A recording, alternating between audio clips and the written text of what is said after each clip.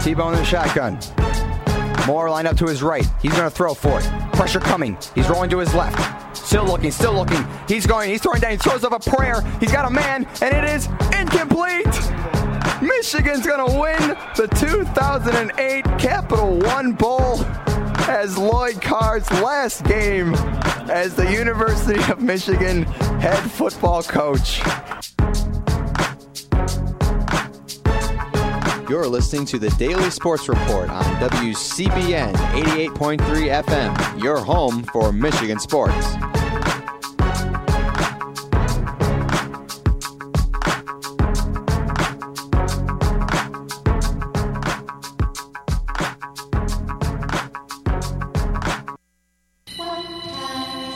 Your radio is on.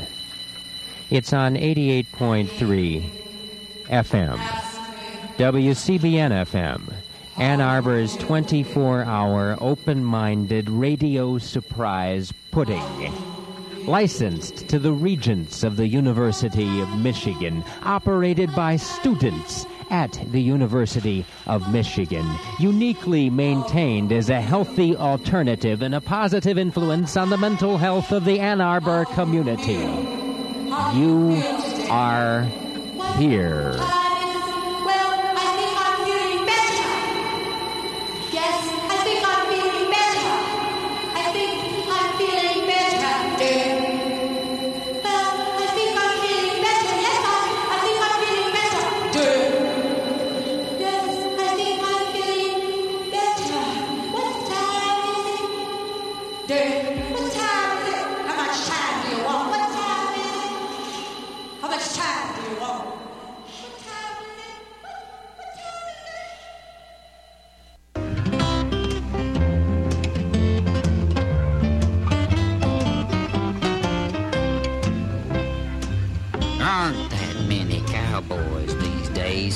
Not real ones like Toen hoorde we from Toa.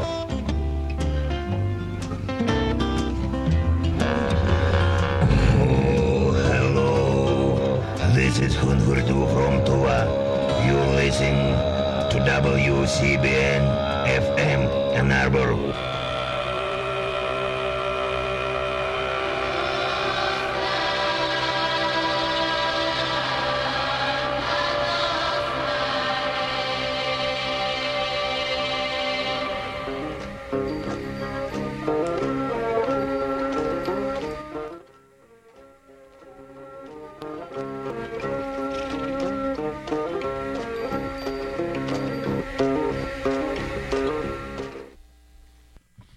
Well, it's kind of cold out there, and welcome to another edition of Gray Matters, the weekly news and media talk show. My name is Dick Whaley.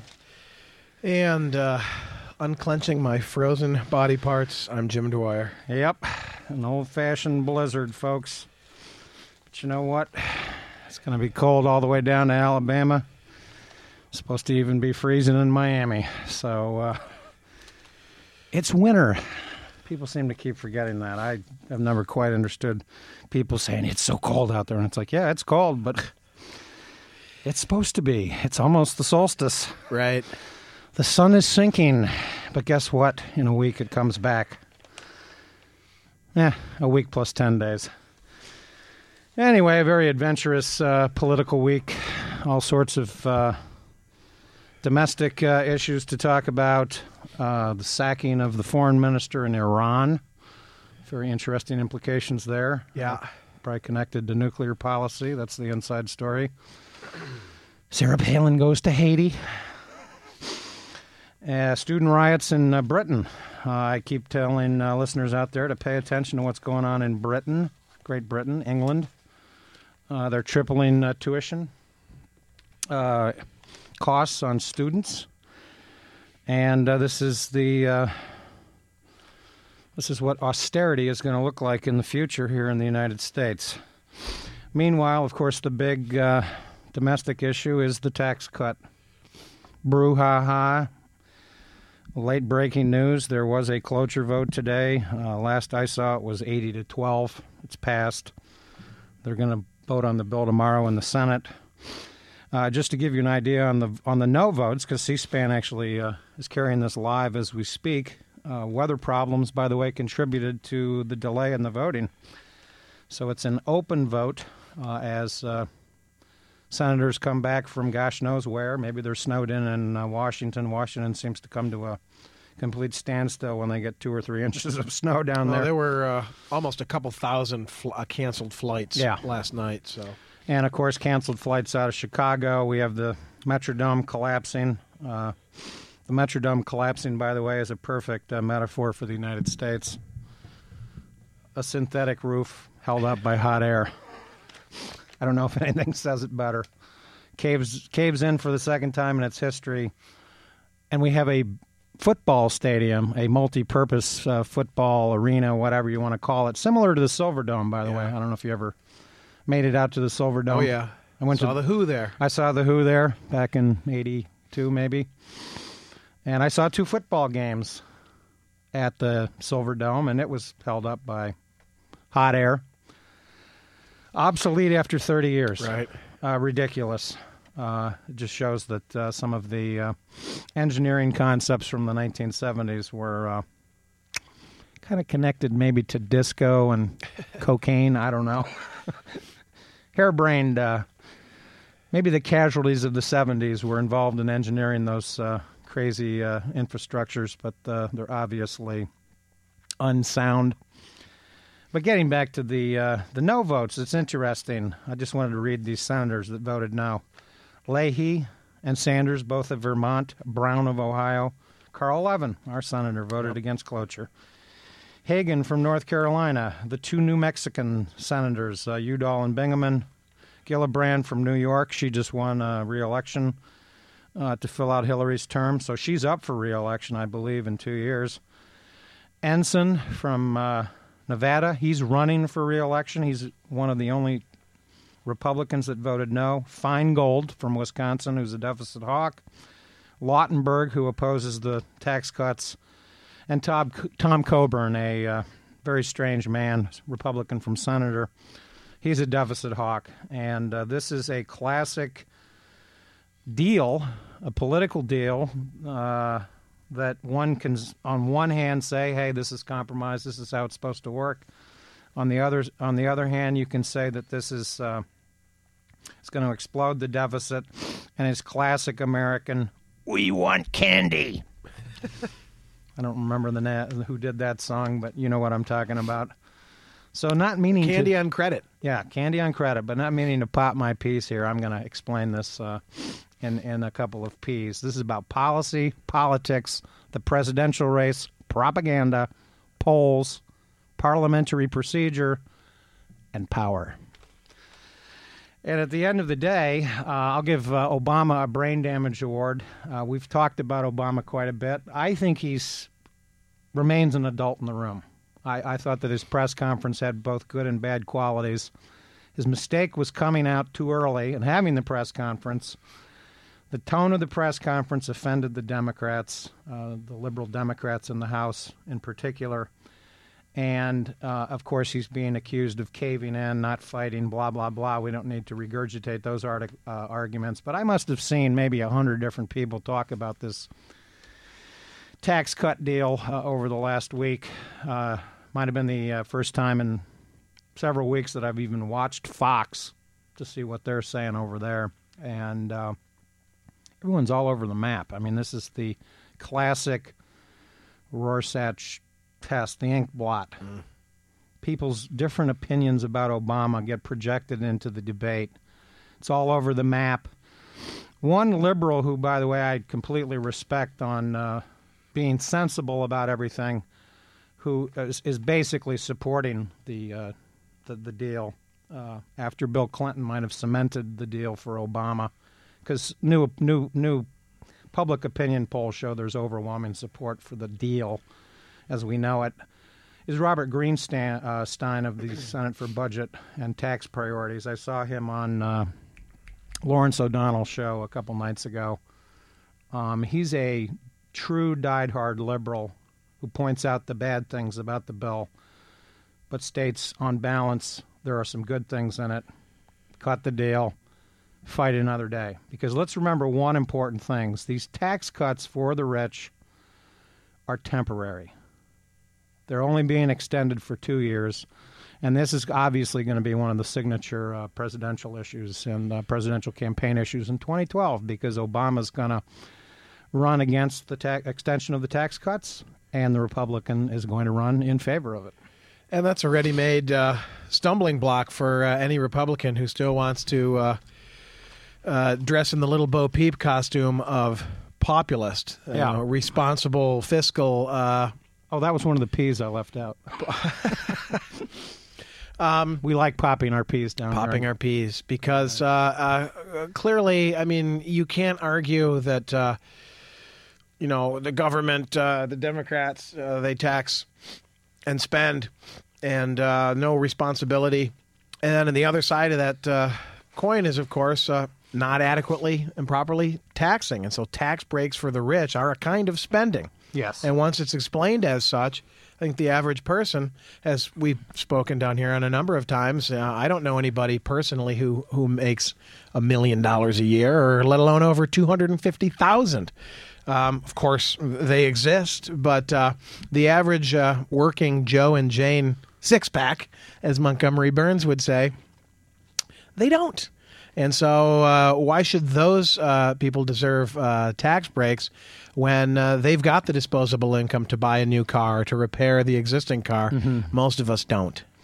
Yeah, and I mean, on the shall we say, the merits of extending the tax cuts to the rich, that's just bad. And there's something fundamentally wrong in our country when these issues, these big major issues, come down to cloture votes in the Senate. Let's remember that just 2 weeks ago, before the negotiations happened, and I'll get to the problem that Obama had with the negotiations in a second, they had clean votes in the Senate on the actual vote that was passed in the House. In other words, we're doing the switcheroo here.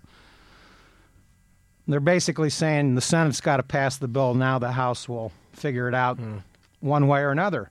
And by the way, the House can veto this if they want. If the liberal Democrats and the conservative Republicans that can say, I'm against this on deficit grounds. Right. Because I just mentioned the people that voted no on the cloture.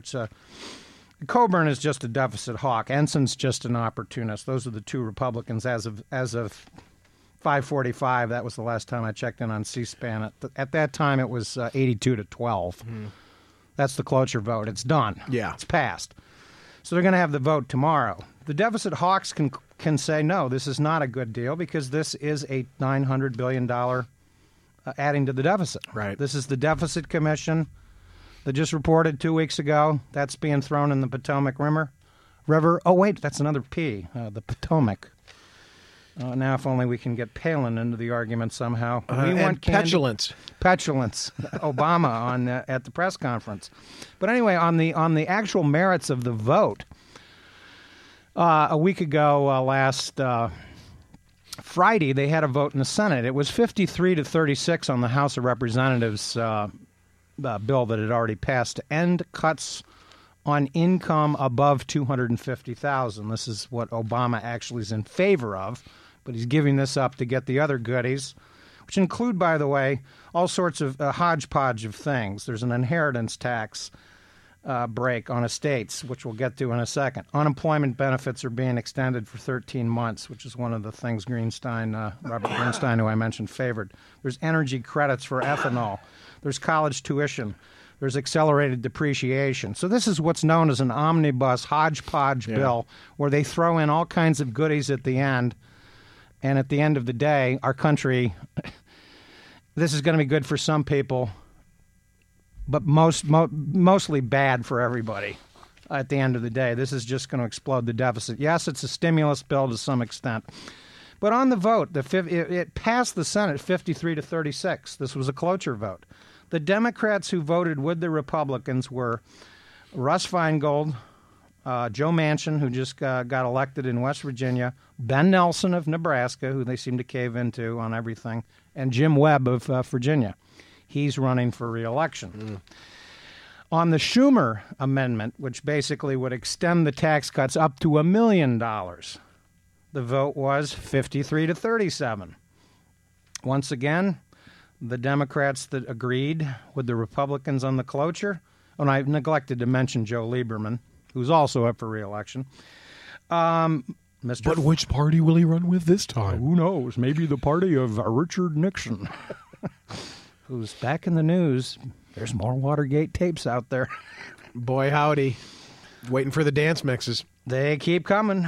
I keep waiting for the Rachmaninoff solos. But anyway, the Democrats that voted this time with the Republicans were Feingold, Lieberman, Richard Durbin, and Tom Harkin, two of the most liberal members of the Senate. They just opposed this on the merits. Right. And J. Rockefeller, John D. Rockefeller IV. Now, why would he vote against something like that? He's a millionaire. Just a dirty little secret. He's a direct descendant of the infamous original John Rockefeller of Standard Oil that at one point owned everything. Yeah, pretty much. The brain damage award goes out to the estate tax. This was poorly negotiated by Obama. It was thrown in as a surprise. It seems to have been a goodie given to the Republicans for no real reason whatsoever. This basically raises the limit up to, I think, $5 million. It seems utterly futile to offer friendly or conciliatory gestures because certainly there will be none returned in kind. Yeah, and the rumor is that this benefits 3,500 people. We don't know any of those 3,500 people, but if they're listening, they should consider contributing to WCBN during our next Fund Drive. Warren Buffett, Bill Gates, come on down. Yeah. Let's make a deal. We want candy too down here on WCBN.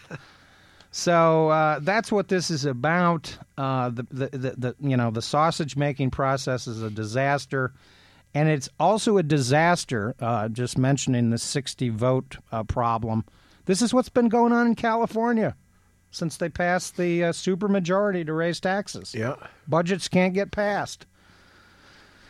There's impasse. There's cuts. Mandatory cuts have to happen. Then they fudge the numbers. They kick the can down the road, which is what this is. And at the end of the day, tough decisions aren't made. And at the end of the day... you really don't get to the heart of the matter. You don't really deal with the problems. At some level, this is a stimulus bill.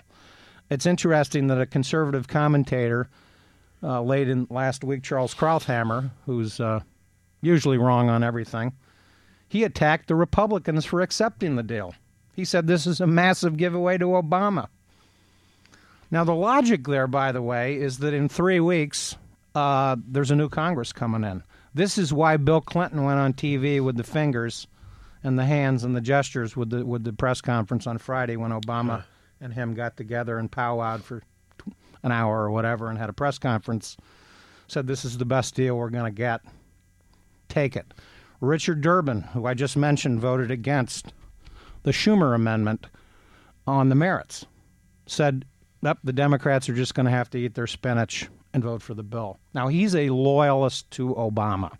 So that's what the part of this is. There are some people who realize, look, he's the horse that's leading the parade.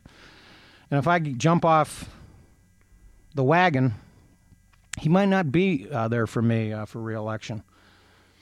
So you got to look at the sort of underneath all of the deals that were made, all the ugly aspects of politics that make this, at the end of the day, bad for the American people.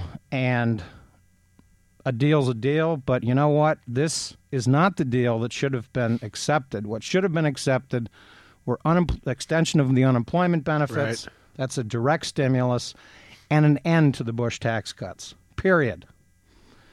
With an extension to the middle-class tax cuts only. That would have benefited 98% of the people. That wouldn't have hurt the deficit quite as much. And last week we talked about what $60 billion represent. College tuition paid for every college student in the United States. The increase in the amount of annual cost that the Veterans Administration now has as a result of the two wars that George Bush is trying to sell to the country while he goes around the country selling books. I wonder if there's going to be a coloring book edition of his tome. Yeah, and Bush in the book doesn't mention the cost of the war, the damage to the Iraqi society, the millions of people that have had to flee Iraq, the political problems that Iraq is eventually going to present for the United States. How bizarre that an Iraqi-born Swedish citizen, apparently matriculated in Great Britain, blows himself up in Stockholm, Sweden, because of cartoons and the 500 troops that Sweden has in Afghanistan. This is bizarre. Well, to say the least. And, of course, bombs. There's a suicide bomber kills 13 in Iraq over the weekend. Suicide bomber kills 50 in Pakistan, wounding 100 people, many of them critically. And the gathering that was bombed here was a gathering of tribesmen to discuss the formation of an anti-Taliban militia in northwest Pakistan. And this is just the latest strike against local tribesmen who've been encouraged by the Pakistani government to take up arms against the Taliban. Of course, we still don't know really what the Pakistani intelligence services position vis-a-vis the Taliban is. Longtime supporters and suspected still closeted supporters of the Taliban. So who knows what's really going on at the heart of that one. One little beacon of cheerful news, perhaps, is that Dick Cheney is facing bribery charges. Nigeria's anti-corruption agency filed charges against Dick Cheney last week over an alleged scheme to bribe Nigerian officials. In a case dating from the mid-1990s, the Houston-based firm KBR, remember them? Involved in so many delightful events of the last decade, including the oil spill in the Gulf of Mexico. Misuse of all sorts of taxpayer dollars. Anyway, KBR actually pled guilty last year to U.S. charges that it paid $180 million in bribes between 1994 and 2004 to Nigerian officials to secure $6 billion in contracts. And how much of that money was money that they got from U.S. military contracting? Anybody's guess. But Dick Cheney, who has steadfastly argued that waterboarding and such techniques are legitimate interrogation practices, I'd like nothing better than to see Dick Cheney on the dock in Nigeria. Yeah. Not a country with the greatest reputation for handling alleged perpetrators of corruption with kid gloves. And maybe he can be waterboarded with spilled oil in the... He's looking rather gaunt in the recent photos. Yeah. I don't know if he's up and about from his wheelchair. His departure from Washington, D.C. in the wheelchair was one of the sort of unexpected comic bonuses of the transition. But it had elements of Dr. Strangelove. It certainly did. I saw him fighting his own arm. Fighting his arm. Mine, yeah, I can walk. But not that the wheels of justice in Nigeria are necessarily fast-moving nor all that just. But certainly I cherish the thought of Dick Cheney being brought to justice anywhere in the world. And let's give out a brain damage award to all of these opportunistic politicians that are, calling for Julian Assange to be indicted as a terrorist or criminally prosecuted under the 1917 Espionage Act. One of the interesting WikiLeaks shows quite graphically the explosion of violence in Baghdad from field army military reports, raw intelligence. These are aerial photographs. Aerial photographs of how 32,000 deaths in the Baghdad area between 2004 and 2009. By the way, this was about a year or so after Bush famously said, "Bring them on." Little more than a year after, mission accomplished. 32,000 deaths between 2004, showing that the explosion in sectarian violence occurred in 2006, 2007 mainly. That's when it really exploded, and that there were more than 2,700 deaths in Baghdad in December of 2006, in 1 month. This, of course, was shortly after Donald Rumsfeld, after his behind got hit by the swinging door, as he was sort of deemed the scapegoat for what had gone so horribly wrong, though Bush assures us he will be vindicated someday. Rumsfeld? No, Bush himself. Bush himself for invading Iraq. Well, yeah, that remains to be seen, exactly. And I wouldn't hold my breath on that one. And by the way, another real quick thing, he's never going to be vindicated on the tax cuts for the rich creating jobs. So they created so many jobs. Where are they? Where have they been in the last decade? Indeed. Well, nowhere to be found. With regard to the WikiLeaks, maybe there's jobs in WikiLeaks, perhaps. Because of these releases in the last week or so, the Pentagon is now considering cyberspace as a fifth domain of warfare. After land, sea, air, and space, the Pentagon has recently set up a dedicated cyber command unit to coordinate efforts to protect computer security. They're saying that intellectual property rights represent a threat to U.S. national security, and this is probably true in many regards, particularly involving China and economic matters there. But it's interesting that the Pentagon is characterizing WikiLeaks as an anti-privacy group, which is a really tortured phrase. I would suggest a euphemism that really obscures the fact that the Pentagon, ostensibly servants of the American people, notoriously, bury things that are in essence common knowledge, certainly not security type material, under layers and layers of cover. I mean, you just can't get any transparency from the Pentagon. And so it's WikiLeaks who are anti-privacy. The Pentagon needs to be private. They'll come up with any justification for their nefarious activities. Of course, it is important to realize that the difference between the 21st century and the secret wars of the 20th century, for instance, we had the secret bombing of Laos that the American people knew nothing about between 1962 and 1969. We had Nixon's secret bombing and invasion of Cambodia. That once the Christmas Day bombings were coming up on the Christmas season. Yeah. The incursion into the Parrot's Peak. There's another P. Putin, of course, says that Assange deserves the Nobel Peace Prize while he sings Blueberry Hill. Yes. Well, Daniel Ellsberg pointed out last week on one of the talk shows that if we'd had some of these WikiLeaks pieces of information before the war in Iraq, if somebody had been in a position or had the courage to endanger their future, their professional career, what have you, we might never have gone into Iraq. If what those of us on the critical side had suspected all along was demonstrably proved, how many lives, how many millions, billions of dollars would have been saved.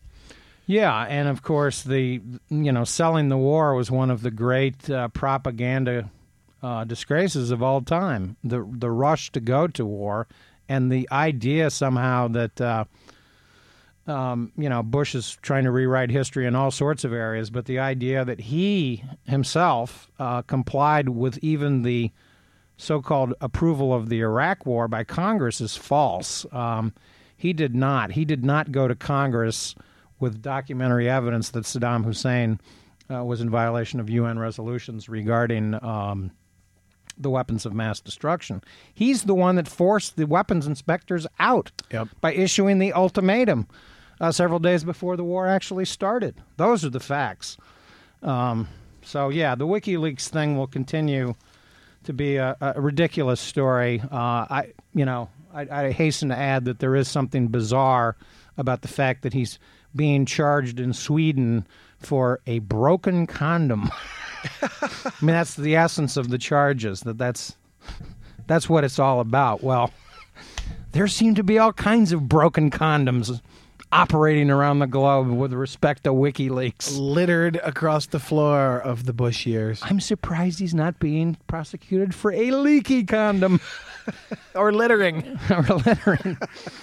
Anyway, we'd like to mention that you are listening to Gray Matters here on WCBN FM Ann Arbor.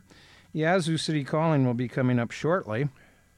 And by the way, it's very bizarre that Yazoo City in Mississippi, just about 3 or 4 weeks ago, I don't know if Jerry noticed this, the irony, they got hit by a tornado. Oh, that's right. For the second time this year. Unbelievable. Lightning does strike twice. Well, it is one of the most rich historical centers of blues composition, so perhaps there's something to that part of the world that the blues are inescapable. You probably heard that Richard Holbrooke is hospitalized over the weekend. Doesn't sound this good. Does not sound good. They're describing him as a fighter, and he's tough, and other people would have already succumbed to this. Essentially, he had an aortic leak. Not a leaky condom. Right. This sounds like a guy whose career is really finished here. There's just no way, given the strenuous nature of travel in and out of Afghanistan alone, that... Yeah, he's Holbrooke probably will made continue. more diplomatic journeys to Iraq and Afghanistan than any other top American official Indeed. over the last, couple of years that he's been the special envoy, because these are obviously two continuing disasters for the most part for the United States of America. Yeah, I think there's probably some minor progress being made at Afghanistan, but at what cost? Right. And what's the end game? And it would be interesting if, while